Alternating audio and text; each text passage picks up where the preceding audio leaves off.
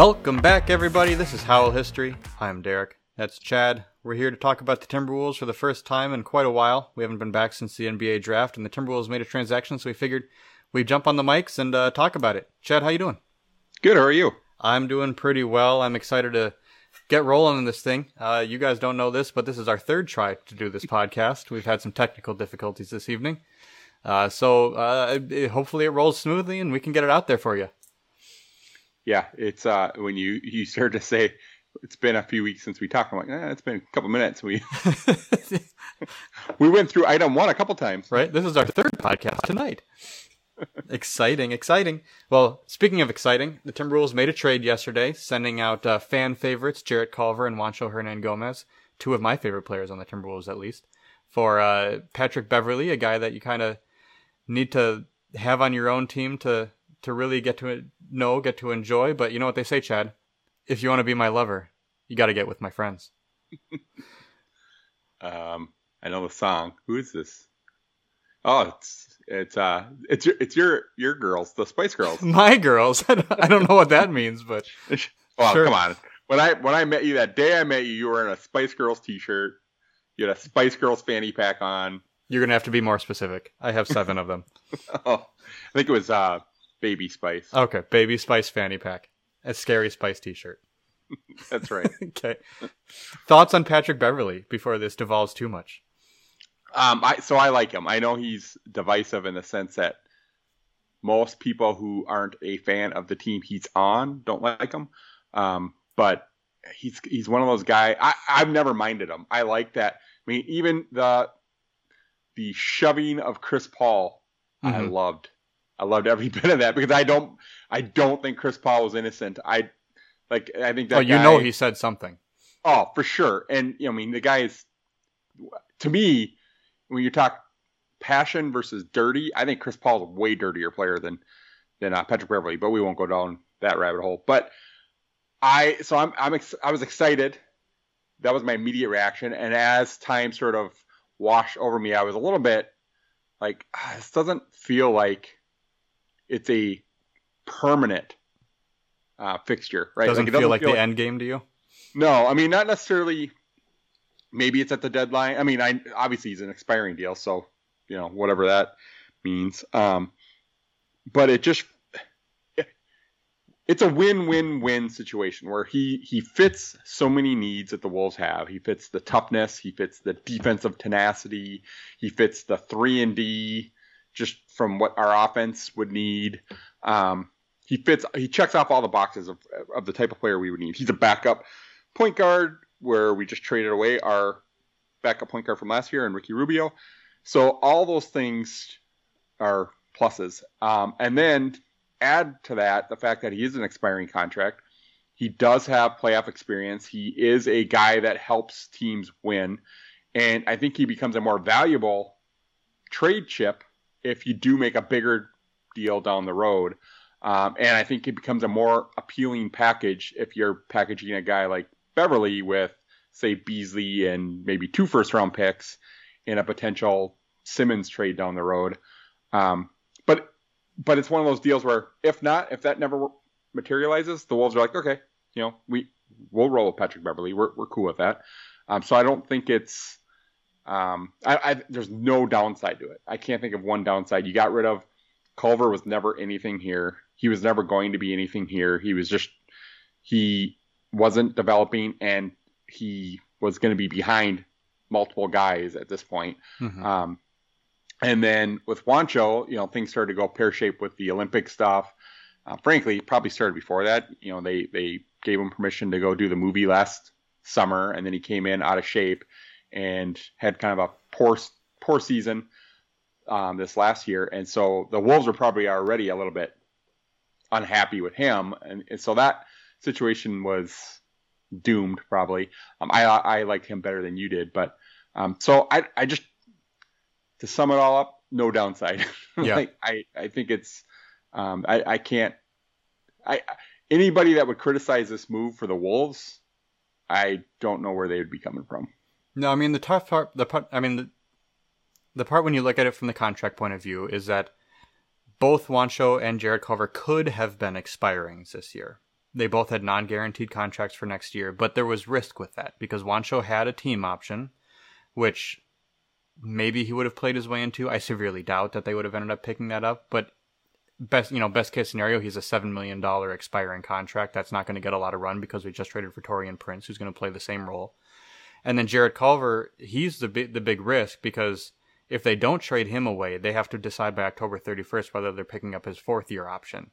And that would make him not an expiring anymore. And it's a large number. It's, around the $8 million range, which is just eat into any cap space they might hope to have next year. So I doubt, the smart move would have been to cut bait on him either way, whether in a trade to get back something that's actually of value, like we saw them do, or to just say, no, we're not going to pick up your option. Hopefully you can play well this year, and we'll negotiate at the end of the year to see if you want to come back on a lower number. But ultimately, it's a net even trade in terms of contract length and value. They do lose about $1 million in flexibility this year. About $12 million going out, $13 million coming back for Patrick Beverley.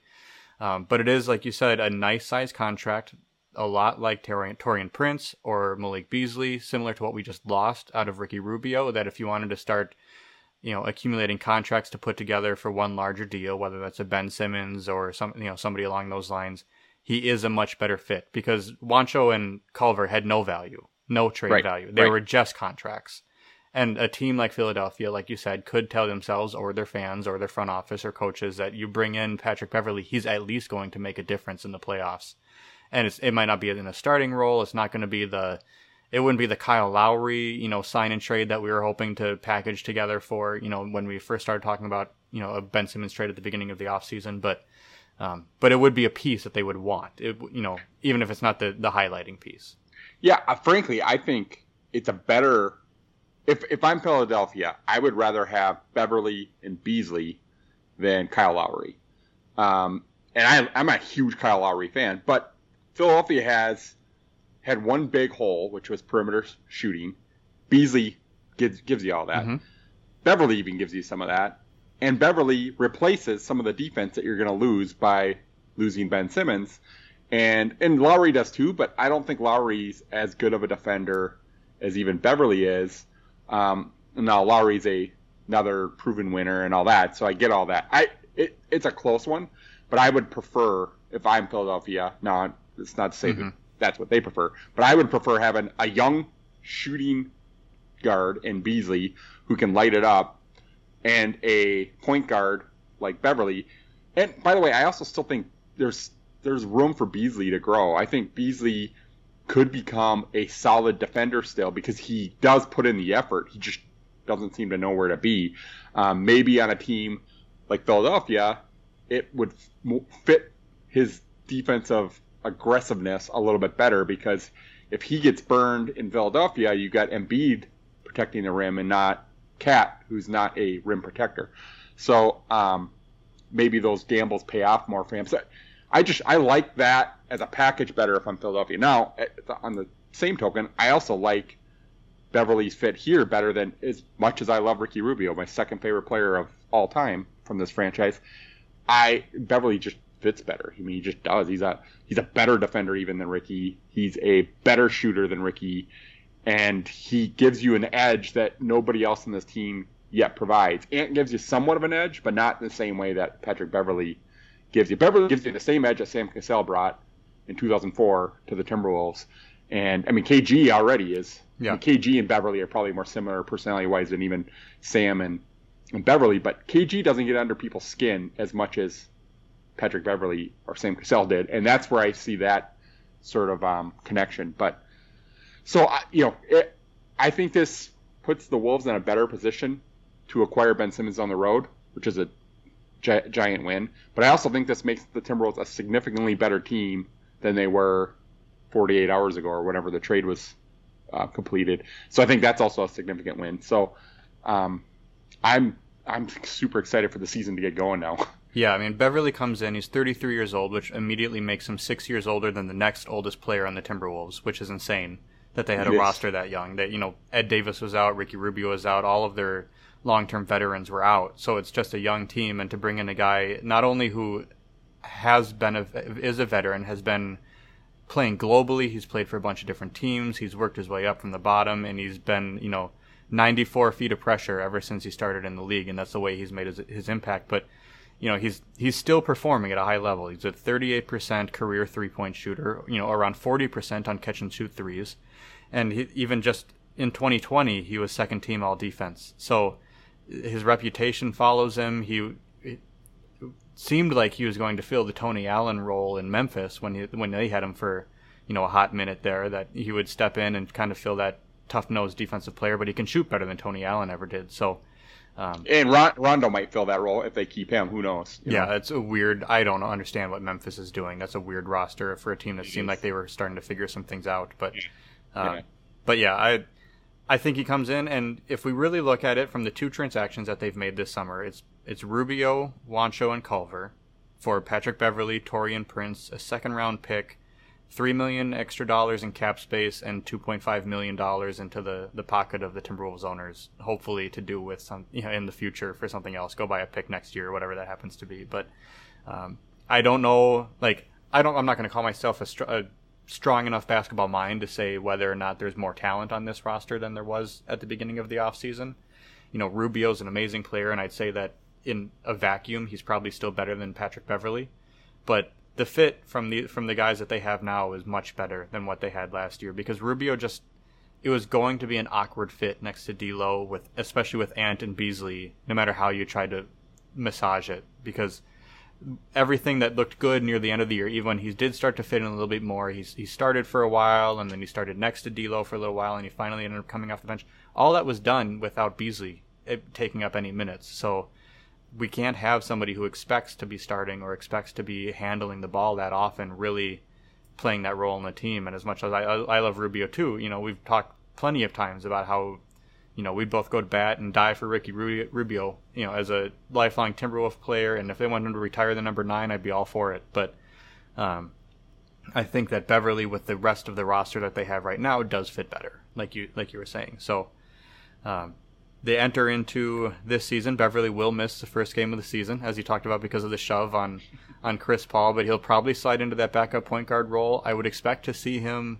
playing next to D'Lo quite often, because on defense he can guard ones, and on offense he can play two a little bit more. And in a recent Q&A with Britt Robson, Coach Finch mentioned the need to get D'Lo off ball because he's such a good shooter, so to have another ball handler on the floor is always a priority of theirs. So he can fit into lots of different lineups, whether with the starters or with the bench unit. Yeah, and when you're that disruptive on defense, there's a spot for you on every team in the league. I mean, it's just, it would be. I mean, it gives the Wolves so much more flexibility now, because you can, you start with your normal the starting five we all sort of anticipate, which D'Lo, Edwards, Beasley, and Cat, and then whatever they end up doing at the 4, whether it's Vanderbilt or Jaden McDaniels, one of those two guys. And then on the bench, you can roll out the Naz Reid for your offense, and then the other one of, if say it's Vanderbilt that starts and Jaden McDaniels comes off the bench, can be a little bit of an offensive plug for you. And then you have Beverly on there. I mean, all of a sudden you have a very strong defensive bench. You got Taurean Prince, who is probably a better defender. Yeah, better than what the Wolves had last year across the board. I mean, he's not like gonna wow you with his defense, but he's a guy that played it when on a team that didn't have a lot of defenders last year outside of Jaden McDaniels and Jared Vanderbilt. But that's the other part that just has me excited. It's a roster balancing move with a plus player, and then Prince is he's probably a wash in terms of what he does versus what Ricky did last year for us. And let's keep in mind that was Ricky's worst year as a pro. Yeah. For a multitude of reasons. It fit. He came in out of shape, as he admitted, because he had just went through COVID before the season. So whatever the reasons were, it wasn't his best season. And so Prince is going to come in and probably be a wash to whatever Ricky provided last year. But he fits better on this team for all the reasons you just pointed out, with too many ball handlers and stuff. I don't know what this does for a guy like Jordan McLaughlin. I hope he still makes the team. I like both the young point guards that we had on our summer league team, and I'd be, fine with either of them making the team as well. So those are the guys that, maybe their roles are a little bit different. Yep. But it's, Beverly can even start in some situations for the Wolves where D'Lo moves to the shooting guard, Nant plays the three, and then you have a little bit more of a point of attack defender, just to get the game going where the Wolves kind of come out a little sleepy. Yeah, I read an interview with Beverly, and it was, from like 2015, so it was quite a few years ago, but he really said like that was his job, and I think it was when Kevin McHale was coaching Houston. And he moved him into the starting lineup for the first time, and he said, that's why I was moved into the starting lineup to, from the opening tip, provide a defensive intensity and defensive presence on the floor so that the team could be in the right mindset from second one of the game. And I didn't put two and two together, like I read the Chris Finch interview with Britt as well, and, he also worked under McHale. So did he coach in Houston when Beverly was there? I don't know if Finch ever actually coached for the Rockets. I know he coached for the Grand City Vipers, the G League team at the time. I don't know if he ever actually had experience working with the NBA squad. He talked about in the interview with Brett what his role was under McHale. So he, where he was sort of the defensive guy. That's right. So I do think he coached under McHale there, but I don't know if it was with, Beverly was there, and I just, when you mentioned that, obviously I knew Beverly played for Houston, but I just never worked out the timeline in my head. Yeah, so he was the Rio Grande City Vipers coach from 2009 through 2011. He was an assistant with the Rockets from 2011 through 2016. So yes, he would have been there at the same time as Beverly. Okay. So, now you have Beverly played for him. Yep. Beasley played for him in Denver, and felt like there was one more. Well, Juancho, but he's gone now. No, Juancho's, yeah. So that might be it. But, I mean, it's a pattern, and it's a trend for, especially Rosas, to bring in guys that either he has experience with or he found with Houston, or, he targeted P.J. Tucker for a while, and those are just the kinds of guys that, if he's going to make a bench move, if he's going to make a roster-filling move, those are the types of guys he's going to gravitate towards, is somebody he has experience with, especially the ones that he's proud of, that he feels like he prides himself in discovering. And, yeah, so, you wonder how long that one was in the works, because I'm sure he's had his eye on him for quite a while. I'm sure too. Yeah, I mean, it makes a lot of good sense. But was it in discussions even before the draft? So is that part of the reason why Ricky was dealt then? Because they knew, okay, whether we get Simmons or not, we know we can at least get Patrick Beverly, and that makes us a better team. Yeah, I mean, it really felt like a couple shoes needed to drop for this one to happen, because not only did Beverly need to be traded from the Clippers to the Grizzlies in the first place, because the Wolves didn't have anything of Eric Bledsoe's caliber to really send over in a 1-for-3 trade, which wouldn't have made much sense for us anyway. We didn't have the roster spots for it.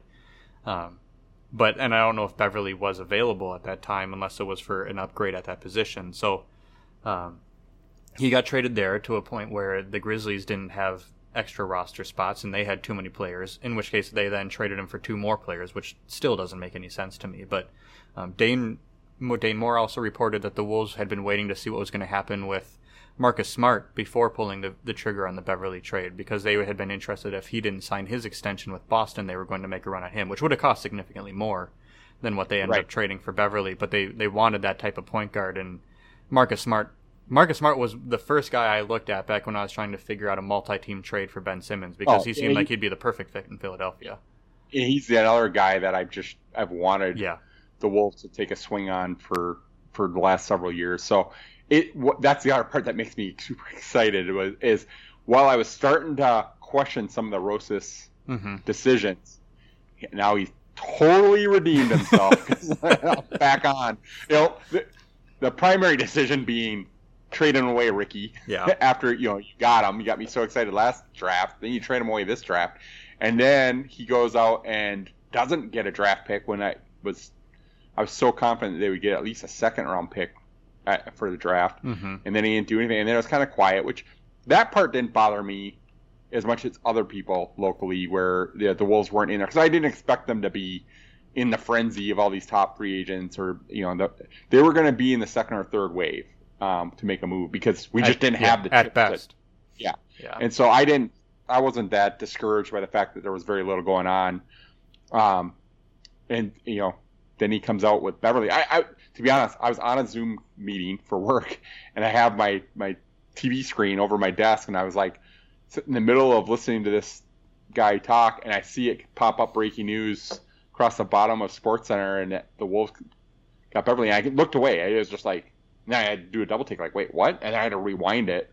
I'm like, what the heck? Yeah. Like, we just got Patrick Beverly. So it was a weird moment, because I'd probably higher on Beverly than a lot of people. Like, frankly, I don't think Eric Bledsoe's an upgrade over Beverly. I really don't. At this point in his career, I think Beverly's a better player, a more reliable player. It fits better. I mean, Bledsoe is a better offensive player probably, but I don't think he's anywhere near the defender at this point that Beverly is, and that's what, to me, the Clippers need. They don't necessarily need another offensive player there. I mean, maybe during the Kawhi month that he's out, but like, that's just sort of penny wise, dollar foolish, if you ask me. I would have much rather rolled into the playoffs with Patrick Beverly than Eric Bledsoe. But I mean, Beverly's not perfect by any means. He, as good of a defender as he is still undersized. I mean, he's 6'1" with a 6'6", 6'7" wingspan, so he has the length to disrupt people and to be a very good defender, but he still doesn't have the size to be switchable. He doesn't, and whatever the hell that comes with that. Bledsoe does. So if you're looking for more size out of that position, especially for a Clippers team that wants to switch everything, that want to play 5 guys that are within 4 inches of each other, I can see that making a little bit more sense.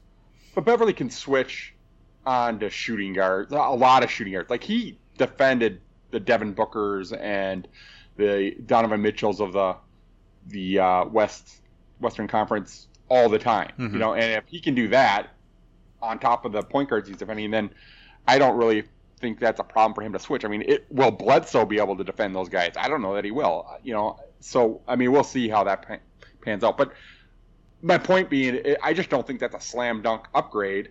And here the Wolves got a guy, you know, comparable to Bledsoe at the very least for far less than what they had, you know. So, you know, home run. I mean, I just, and again, back to the Philadelphia potential. Again, it's a way better package now. If the Wolves are not going to trade Jaden McDaniels or Anthony Edwards, and I hope they don't, you know, even for Ben Simmons' deal, I just think that's too much to give up. And Philadelphia really isn't interested in D'Lo, or the Wolves aren't interested in moving D'Lo, which also could very much be the case. This package of Beverly and Beasley, and then, you know, a couple picks, seems far more favorable than Juancho and Culver and Beasley and a couple picks. Yeah, I still don't know if it gets you there without it might not. It would Jaden, you know, but yeah, it might. It would. I think it could, because I think Philadelphia is going to get to a point where they have to take the best offer on the table, and I think it's they might be able to get a Damian Lillard, but they're going to be the team giving up picks. Then they're going to give up Ben Simmons plus picks. And what would you rather have? Now, again, we're talking about another one of my favorite players in the league, and what I clearly I would rather have Damian Lillard than Beverly and Beasley. But would I want to give 2 first-round picks and Ben Simmons to get Damian Lillard? I don't know that I'd want to give up that much for Damian Lillard either. So, because I also like Ben Simmons. So it's a weird deal, especially as a fan, because all those guys are guys I really like. But it definitely keeps the Wolves in the conversation, where a lot of teams have fallen out of that conversation in the last couple of weeks because of moves they made. Right. I think fallen out of that sweepstakes to get Ben Simmons. And it's a very Rosas-like move where he has acquired more assets that keeps him in the hunt. Even if he doesn't ultimately make the deal, he's not handcuffed him. He didn't pull a David Kahn and just used up all your assets to make the move you can make. Yeah. You know, he's used his assets to acquire assets that might be more attractive for the guy you're actually really targeting. He keeps teasing us along and making you feel like he has a plan.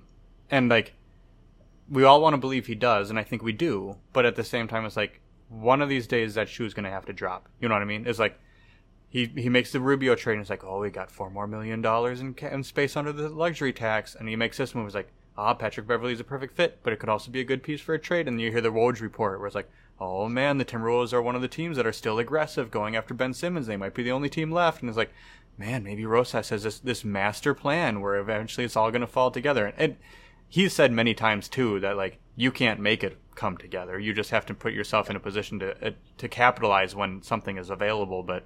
And I think that's the reality of it. Is I don't think that Rosas has a one-track plan, right? I think it's a forked road, and he has multiple paths that he likes, and some of those paths he likes better than others.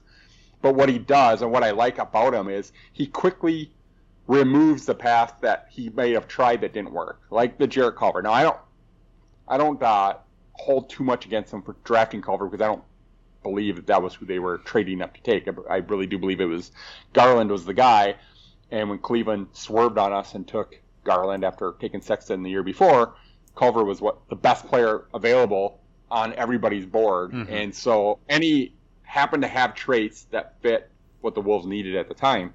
Since then, you've added Anthony Edwards with the number 1 pick, who plays the same position. Okogie does essentially the same thing Culver was going to do anyway, only better. So and then you have Malik Beasley on the team. So you have a bunch of wings that are better in different areas than Culver. So Culver was never going to have a long-term role. So what did Rosas do? He moved him, and got something of value back. And then similarly with the Ricky deal, like they brought in a veteran. They wanted somebody who could be the a calming voice and presence on the team in the sense of, when things are rough, he's been in the battle before. He kind of mentor these younger guys, and it worked for Ant. Ant loved Ricky Rubio. He was, he says in every interview you ever hear him, he just raves about Ricky Rubio, and so that part was, I think Ricky did his job from that standpoint. But this was still a team full of a bunch of really good guys with no edge, and the last time this team made the playoffs, they had some edge to them because of Jimmy Butler. And Beverly is like a mini Jimmy Butler. He's a mini Kevin Garnett. I mean, he's not as good as either of those two guys, but he doesn't have to be because talent's never been the question since Karl-Anthony Towns has come to Minnesota. We have plenty of talent. I think our starting lineup is as talented as any starting lineup in the league outside of maybe like the Brooklyns or like, a couple of those super teams. The problem is it was mismatched talent that didn't really necessarily work together, and then there was no sort of alpha personality in that group that could kind of be the leader and kind of set a tone, and I think you need that, and maybe it'll blow up just the same way that the Jimmy Butler one did, and if it did, so be it. Then at that point, that's when you look at, okay, maybe we do pivot and see what we can get for Towns and those kinds of things. But I think we're way too premature on that kind of talk right now. So.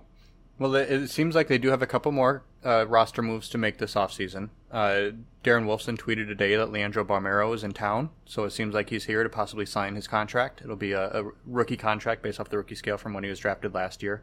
I think it'll be based off of this year's numbers, but they're not too much different than what last year's would have been, which is exciting. He'll be another guard, and I don't know about you. I don't expect him to come in and have a immediate role in the lineup. Maybe he'll be the 10th, 11th man and get some run in different types of games, but I don't see him being, third guard or primary backup point guard or anything like that, especially now with the Beverly signing. So it'll be nice to get him in, especially as a young guy, to really get his feet wet and have a chance to learn on the job and take his time rather than being, all of the hopes of the Timberwolves offseason resting on him being the only new face in the locker room.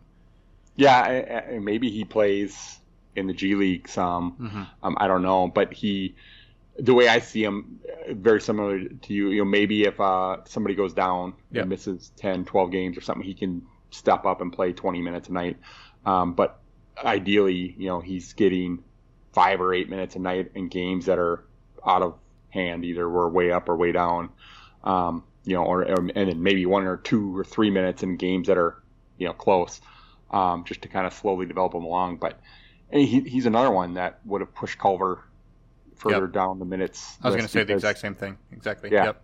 Yeah. So, it's all the moves they've made this offseason are roster balancing moves, and for more defensive minded players, which is the other thing that, to your point about whether Rosas has a plan or not, I do think one of the more reassuring things about Finch coming in is, even though he's supposed to be this offensive guy, he's been prioritizing defense because he realizes, wow, this team is really lacking defensive talent, and they're not lacking offensive talent. I mean, all the way up and down both parts of the Britt interview, he just raved about the offensive talent to the point where, he was talking about guys saying that Cat's better than Jokic, Denver, and D'Lo's is as good as like Booker or better. I mean, so he's not that he's claiming that, but he's inferring it in certain. And part of that, he probably understands that D'Lo and Cat are going to read that, and he wants to make sure they know he's giving them his vote of confidence. But on the other hand, like that's offensively, those guys are right there. It's on the defensive end that they're not at the same level as those guys, and so. I think Finch is realizing that, and part of the reason why he's championed the Jaden McDaniels development is because of his defensive effort. He's been a big proponent of using Vanderbilt a lot, and all he gives you is defense. And so I'm adding, Beverly and to a lesser extent Prince are two more steps in that direction. Yeah, so the Wolves will bring on Balmero here, unless something goes horribly wrong in the next 24 hours. Leaves them with about $7 million remaining and a couple roster spots. A lot of that will go to hopefully bringing Jared Vanderbilt back. I don't know where those negotiations are at the moment, but we're also not right up against any type of deadline, so they might be holding out, seeing if there's anybody left to give him an offer, in the restricted free agency market. Another, a feather in the cap for having cleared that extra room with the Ricky Rubio for Taurean Prince trade was that the Wolves had plenty of room to scare off any potential suitors for Jared Vanderbilt that might have made him a restricted free agency offer. If a team had come in earlier and made him a $5 million a year offer, the Wolves might not have even had the space at the time to match that under the luxury tax. And it's not like you can't make a move later. You just have to clear the space by the end of the season. But they might have been more hesitant to match an offer like that if they hadn't cleared the room yet. So, but with having cleared the room already at draft night, they were able to, look every team in the eye and say, what, unless you come in with an unreasonable offer for Jared Vanderbilt, we have the space to match it, and it's not going to be a problem. So we've got about $7 million. I think everybody's kind of assuming $5 million a year or so for Vanderbilt, which it probably would have been a little bit more than I would have expected or guessed at the end of the season. But I think he's a guy worth keeping around and a guy I want to see on this roster, especially with the fact that they haven't brought in any more guaranteed starters at that power forward position. I think he's going to be right in line for a starting job, whether that means McDaniels slides to the 3 and Beasley comes off the bench, or like you said earlier, maybe McDaniels needs one more year of conditioning, or Vanderbilt's just another energy guy and you can run out a bench unit of Beverly and Okogie and Vanderbilt all at the same time and the building will explode from all the energy on the floor. So, and it could be a rotational thing too, where some games Vanderbilt starts at the 4, other games Jaden starts, just depending on matchups. I mean, Finch even sort of noted that could be a possibility too. Yep. With Britt. So I like that he's not rigid in a stance of like, no, it has to be this guy. It has to be a traditional power forward, or it has to be a traditional center. I mean, and they're still talking like there may be other tweaks to this roster. There might be another center, maybe. Whether that's Nathan Knight or somebody like that, who is another guy that can kind of work his way into the rotation. I mean, I don't know that Knight's as good as Naz Reid. He likely isn't. I mean, he's definitely not on offense, but he adds a different wrinkle if he makes this roster because of his, ability to just run to the rim and play defense and that kind of stuff. So there are lots of different variables there that make the starting lineup might be fluid, at least in the middle part of that lineup, the 3 and the 4. Yeah, they have extra flexibility now because they did open up a roster spot with this recent trade, sending out 2, getting 1 back. We've talked on text before about how excited we'd be if they did convert Knight to a full-time, a Naz Reid-like contract where the Gerson Rosas special, where it's a 4-year deal with 3 years non-guaranteed, and you just bring him in and give him that opportunity to have a guaranteed contract. But and then that would open up a second roster spot. And we've both liked Isaiah Miller in his time in the summer league, and it would be weird having 2 point guards, on 2 ways. I don't know how many, if you want to bring both of them up at the same time or alternate them, or maybe that does make sense because both of them can only play a limited number of games, and you just want to give them both a run. But McKinley Wright and Isaiah Miller are both guys we've definitely liked watching, and Chris Finch even mentioned that both of them in that interview with Britt, and he said they're both in the same spot. They're both a jump shot away from being long-term players in the league. They play different ways. One's a bulldog and one plays more intellectually. But that would be pretty exciting for me. I think that would be the best use of that final roster spot if they chose to use it at the moment. And maybe they go the same way they did with the Rondae Hollis-Jefferson thing last year, where they say, you know what, we just want to keep that last roster spot open just in case and have flexibility. But so you think with Beverly that McLaughlin's gone? Yeah, I don't know about that. I didn't assume that at first. I know that's the path that Dane's been on, or Dane Moore has been on with his recent pods and his tweets. He said that the most likely casualty will be that they no longer are going to have the money or interest in re-signing Jordan McLaughlin. The money's what worried me right away, but I was like, well, there's still a spot because, Beverly's going to be that sixth man. He's going to play 30 minutes right around that mark.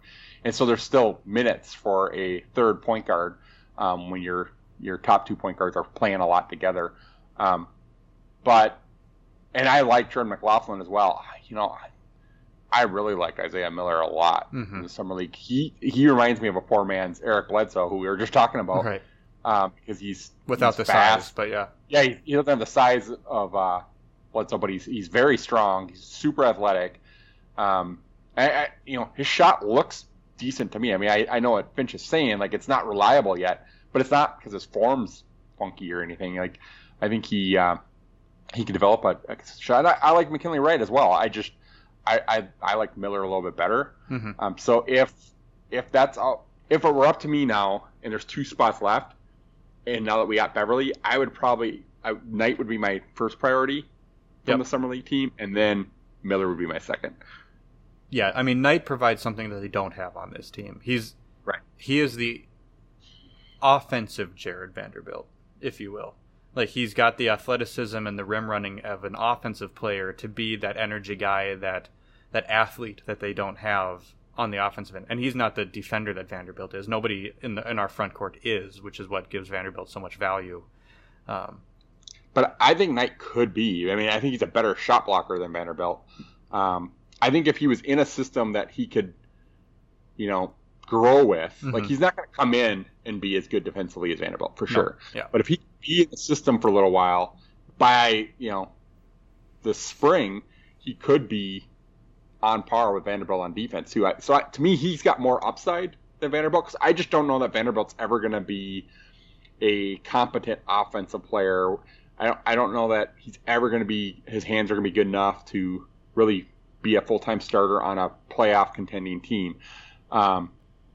But he could sway me if he continues to develop that way. But so that's the part I like about Knight, and I think it's interesting that if you have Knight and what Knight and Nas could play off the bench, as a big bench lineup, so those are options that you have as well. So I mean, yeah, he clearly gives you something you don't have. He fits that role of some of those bigs that we tried to, like the Ed Davis, but he's got more left in the tank, it feels like, obviously, because he's a lot younger. But Ed Davis, that's kind of what I was hoping for out of Ed Davis when he came here, to be that defensive presence and being able to, run to the rim and dunk and all those kinds of things. And he just wasn't that guy for Minnesota like he was when he played with D'Lo prior.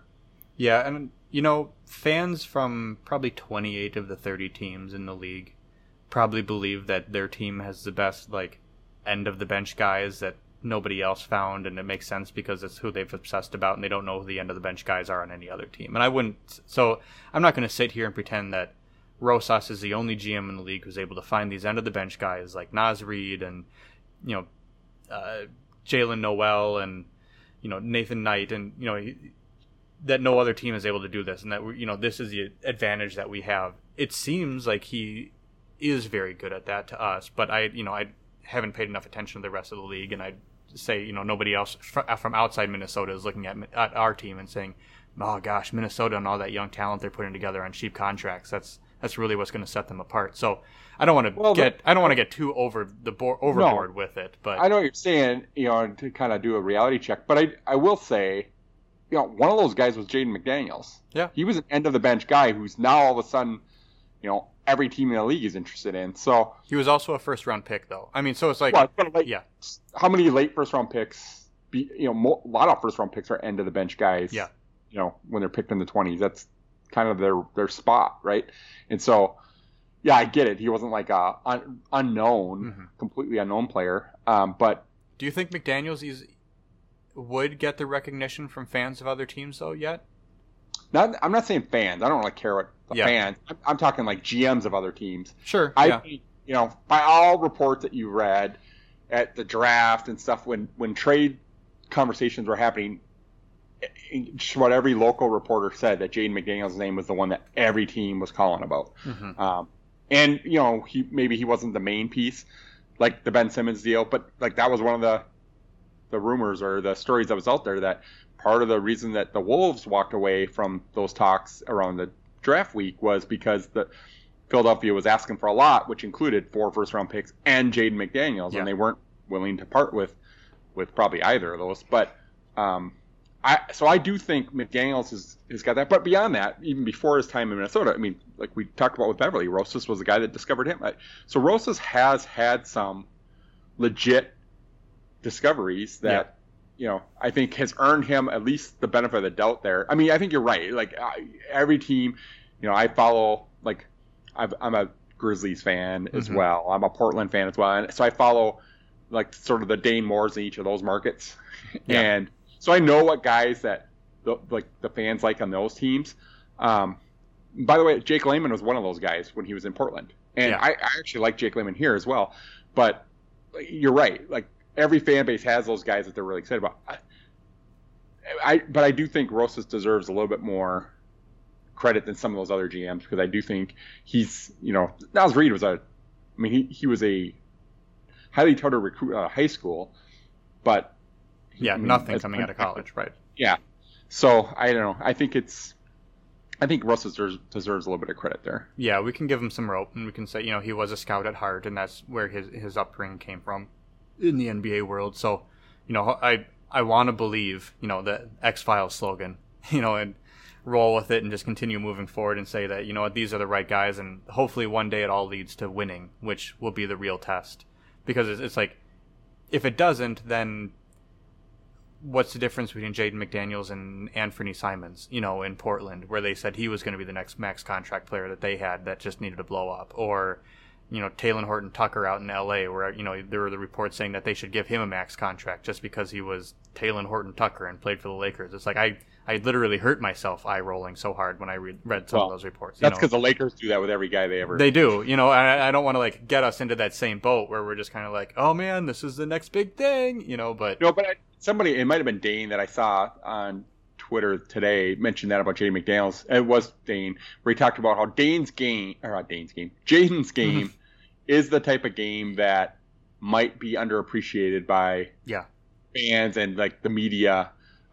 nationally, in the sense that he didn't even make the all summer league team, which is like laughable. Yeah. Either the all rookie teams, this last year. So that could keep his price tag down.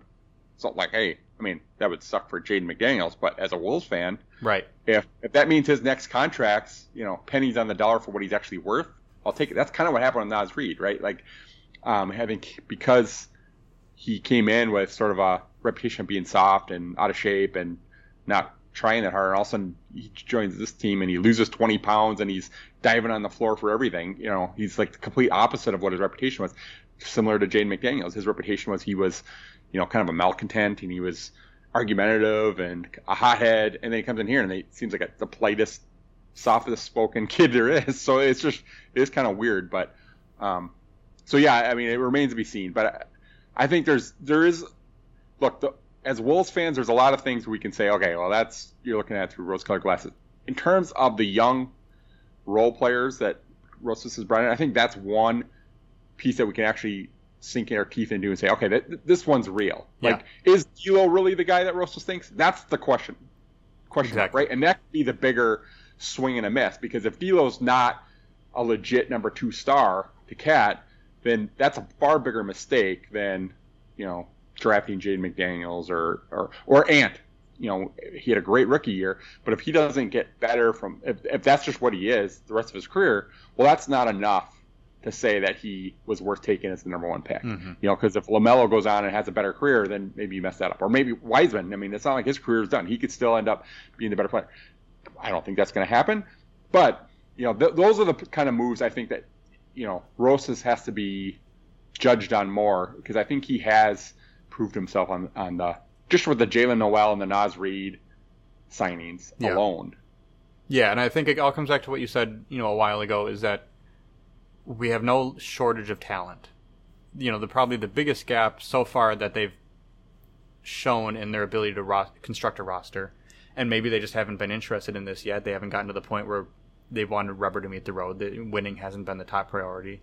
Is that they haven't had the atmosphere or the personalities or the leadership or whatever it happened to be to take the talent and make it into a winner. You take a look at the roster construction that Memphis has done, where they had a coach that was just as young as Ryan Saunders. They brought in a bunch of rookies who were not necessarily high draft picks, and not any higher than Cat and D'Lo and Ant were, but they bring in a Desmond Bain and Xavier Tillman, and they just a bunch of hard-nosed, gritty guys who maybe are closer to their peaks, but they're ready to win. And Rosas, so far, and maybe this is because he didn't have the right coach in place and Saunders just was overmatched, but he hasn't gotten talent that was ready to win together, yet. So that's the next step for him. It is, but I will say, like on the Memphis example, those guys, yeah, you're right. They were more ready to win, but they're also closer to their ceiling already. Exactly, right. And so I think we're seeing what the results of that is they're already sort of making a bunch of kind of almost like blow it up moves. They got rid of Valanciunas, who was kind of a big piece to that winning last year.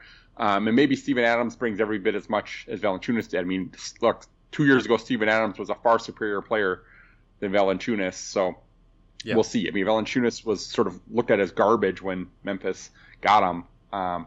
So for the Wolves, yeah, you're right. They haven't prioritized winning over high ceiling guys, right? Like they're trying to get at every swing, they're trying to hit a home run.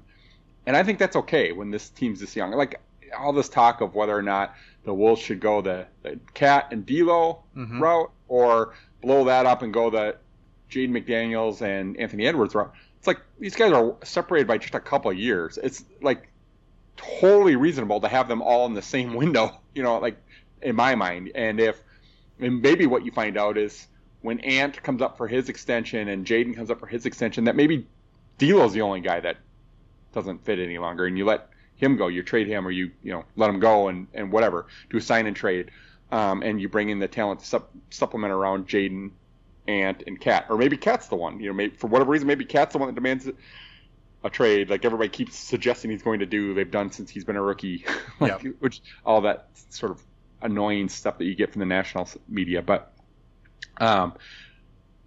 so I don't have a problem with the route they've taken in terms of trying to load up on young players. Like we talked in previous episodes about Rosas' sort of approach is to go after guys that were highly recruited, come out of high school, who maybe didn't live up to that billing in college for whatever reason. Usually it's because it's a fit. College teams have very specific systems, and if you don't fit that system, you don't look like the player that you were supposed to be. So that there's good reason to do that kind of analysis on these players.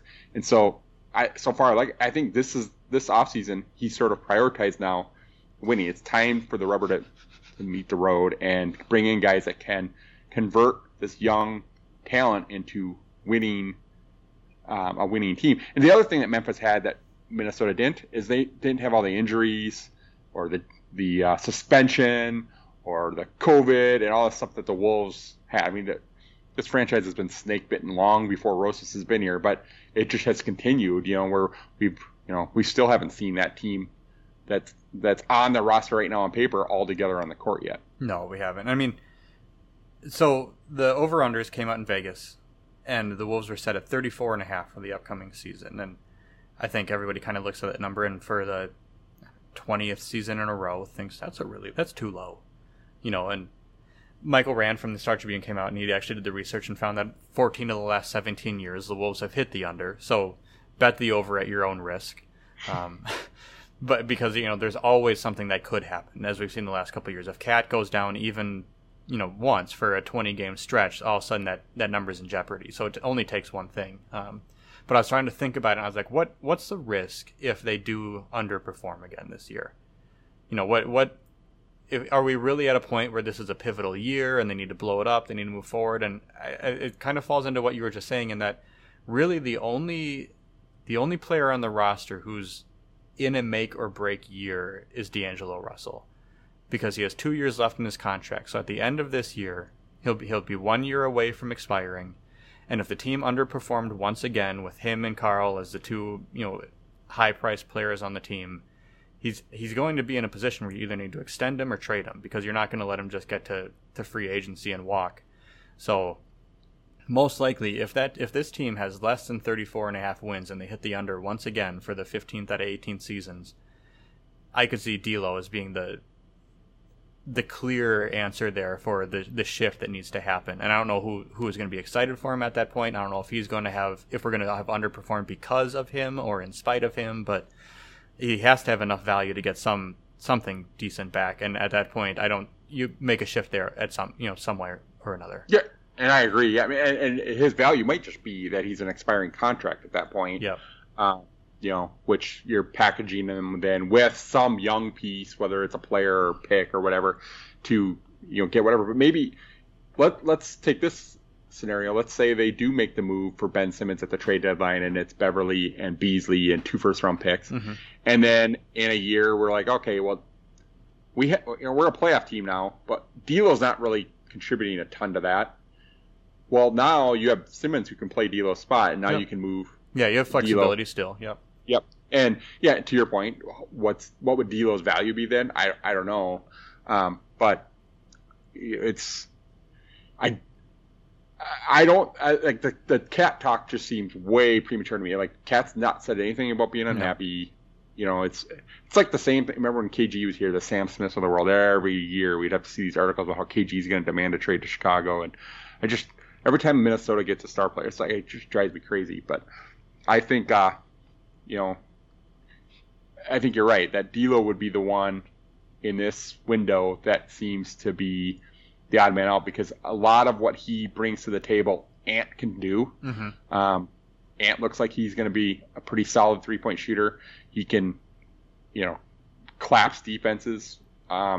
He's going to be as good or significantly better on defense than D'Lo. So there's not a lot more that you're going to need out of D'Lo that you can't get out of Ant. Now, hopefully D'Lo takes that step to the next level and becomes sort of the all-star player he was in Brooklyn, and it's all moved. So yeah, and like you said, I can see Carl being much more okay moving into that mentor role, trying to pull the team together and watching the young guys keep working than D'Lo at this point. He seems very much to be at the stage of his career where he wants to. I'm sure Carl wants to prove himself too. He wants that recognition. But if the Timberwolves aren't winning, this is not the place for D'Lo to rebuild his reputation. No matter what numbers he's putting up, if he doesn't get if the Timberwolves are a losing team again, his reputation isn't going to change throughout the league. See, and I don't think D'Lo. I guess that's the read I had on D'Lo before we got to see him this last season play. This year, watching him play, he came back from the injury. He was okay coming off the bench. He didn't just try to force up 25 shots a night to sort of justify his own existence on the team. So you might be right on the mentorship part, because that also doesn't seem like that's his personality in terms of wanting to be. But I also don't Cat's not going to be a mentor. Cat's still so much better than everybody else on this team that he's not going to be a mentor to anybody on this team until until the guys we draft after Ant and Jaden. His career, he's going to be elite for most of Ant's career as well. You know what I'm saying?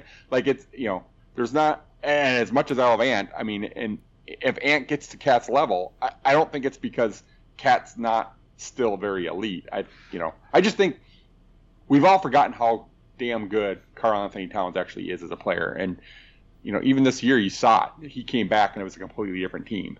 So, we'll see. Yeah. So what's your take on the 34.5 wins? Are you over or are you under on that?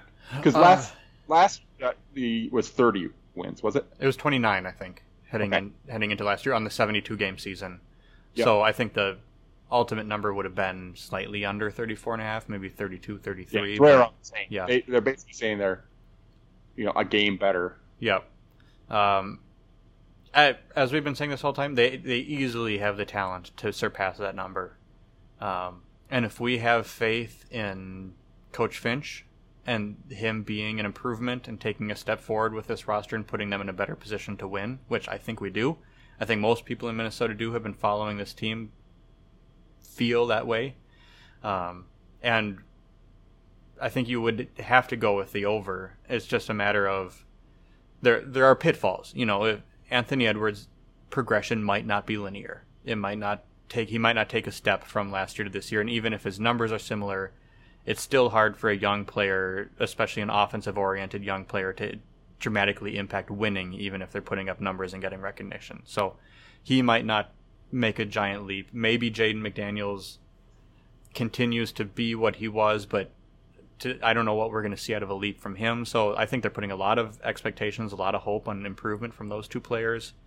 And then they've talked up a lot the growth and internal growth and the work from Cat and D'Lo this offseason to really be committed to being the best versions of themselves. And they're not anywhere near what we saw from Andrew Wiggins. I mean, he never got one lick better from rookie year to year 5. So, but at the same time, I don't know if you can necessarily say that Cat has changed his game in the past 3 years. He's earned more usage, or he has taken on more of an offensive leadership role, or he's tried to become more of a facilitator at times. But I don't know if there's ever been an off season, at least since his second, maybe third year in the league, where you can say he added this to his game or he took a leap.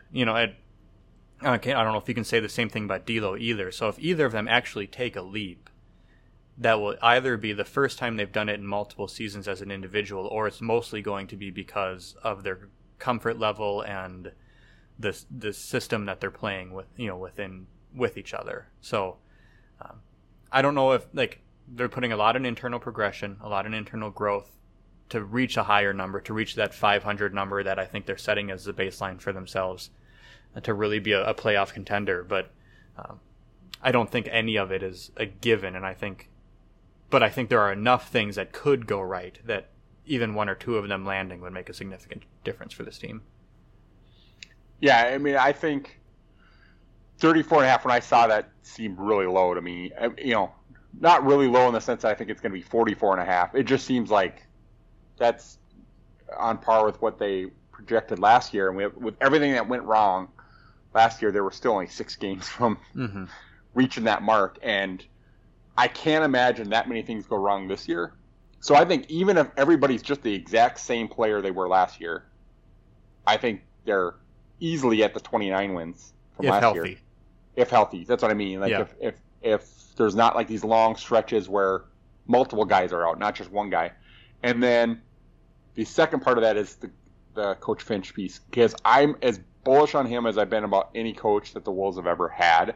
Now, I didn't know anything about him before we hired him. Yeah. But every interview, I just want to inject it into my veins, because he says everything he says, I love to hear. It's not because I necessarily even, it's what I was thinking, because a lot of times it's not. It didn't even dawn on me. But it's just, I love the way he looks at the game.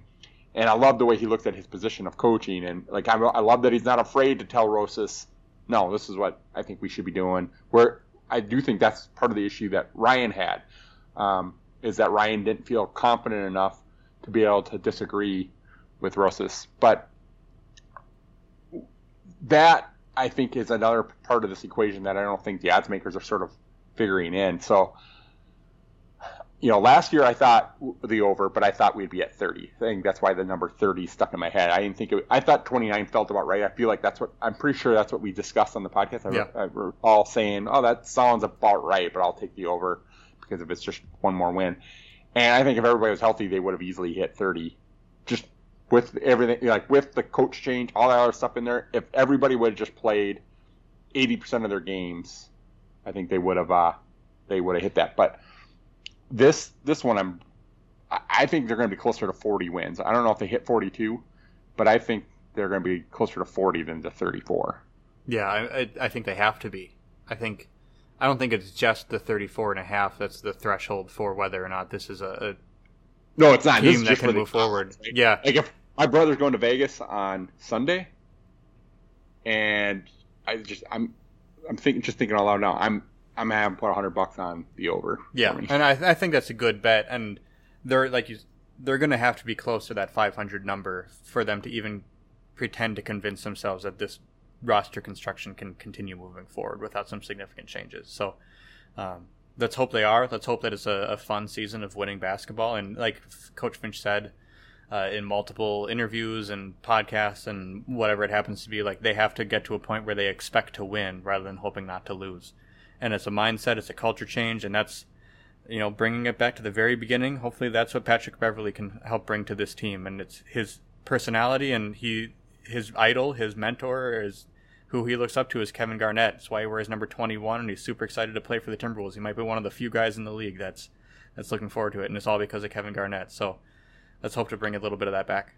What I think Finch himself expects to win, and Ryan hoped to win. I think that is the big difference between the two of them. I mean, I've said it over and over again how much I like Ryan as a person, but he was another inexperienced person on a team full of inexperienced people. So we have a coach.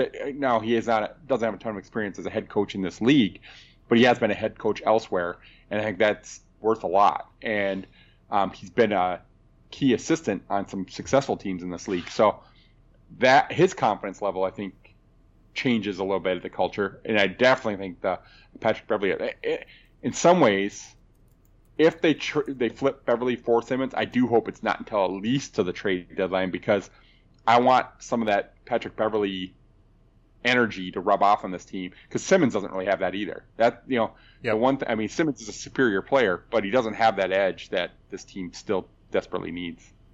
I was trying to think of who's the last guy we had with that kind of edge besides before Jimmy. We had Jimmy, and then before Jimmy, it had to be KG. I don't think anybody under the Adam and days. I mean, no, not that type of personality. We had some strong personalities, but not that kind of personality. Yeah. I mean, Ricky wasn't that. Kevin Love wasn't that. Peck wasn't that. No. You couldn't give it to Andre Kirilenko.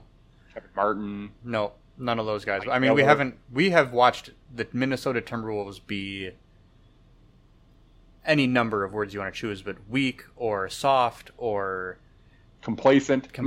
For years. I would say they're weak because, come on, no team that has like the Godfather on it is going to be soft. Like in terms of, if you're talking basketball, soft maybe, but if a fight broke out, and that's definitely different, absolutely. But it's like I've grown sick of watching the Timberwolves be bullied and pushed around by teams. I mean, we're tired of the Grizzlies. We hate the Grizzlies by this point because they come in every single year, no matter who's on their team, and they're more physical and they're more ready to compete than the Minnesota Timberwolves. And it doesn't matter what the talent level is, but even back when it was grit and grind and we felt like we should be competing with them, we just couldn't. And now they have a whole new set of players. It's not grit and grind anymore, but they come in, they're more ready to compete.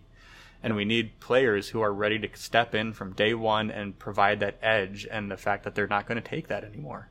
Yeah, and I think Beasley's got some of that. Ant's got some of that. Yeah. And then Beverly's got so much of that his little 6 foot tall body can't hold it all. Mm-hmm. I mean, it's why it comes out, in these shoving Chris Paul to the ground kind of moments, right? Because he's just, got tons of that. So I mean, it's good, and that's part of the reason why I like Isaiah Miller. He's another one of those guys I think would bring a little bit of that swagger to the team as well, even if it's just as a very minimal usage guy. I think we'd all like to see them add a player like that to their front court as well, to provide a little bit more toughness inside. Finch says a lot of times we can't cannibalize our offense by adding more toughness and defense. So they have to find the right fit. They have to find the right player. But they also don't appear to be completely done for the offseason. I don't know if that's only Balmero or Vanderbilt, or if they have more irons in the fire and things will come through. But if they do, we will be back for another episode of Howl History. Hopefully we can get back to doing this weekly. We'll head back to the 90-91 season. We've dropped that off the last couple of episodes, and we're looking forward to get back to it. I think we're going to watch a game together and talk about what Felton Spencer looks like out on the floor. So we'll be back soon, and we look forward to sharing more of our joint wisdom with you. So thanks for joining us, Chad. I hope you have a wonderful week. Thanks, man. You too. Have a good time on vacation. Thanks, dude. Talk to you later, buddy. See ya. Bye.